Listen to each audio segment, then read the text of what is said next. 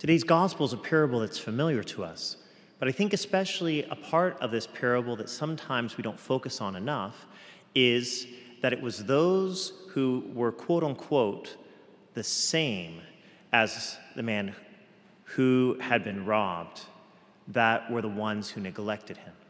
The Samaritan, the one who wasn't of the same faith, the same people, was the one who paid attention to what he was experiencing and desired to minister to him. It's interesting sometimes for us to kind of reflect on this principle.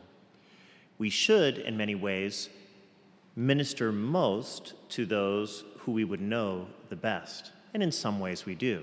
People who are close to us, oftentimes we go the extra mile for them. But sometimes there can also be the same principle that happens in today's gospel as well. That sometimes the people maybe that we don't know as well are the ones that we can actually minister to or treat a little bit better than the ones that we know better. That, I think, is part of the hidden meaning of this parable that sometimes we're not always aware of. That there can be this way that sometimes we almost can lack mercy towards the people who are actually the closest to us, those who we're around the most, and sometimes perhaps show mercy a little bit more to those that we're not always around as much.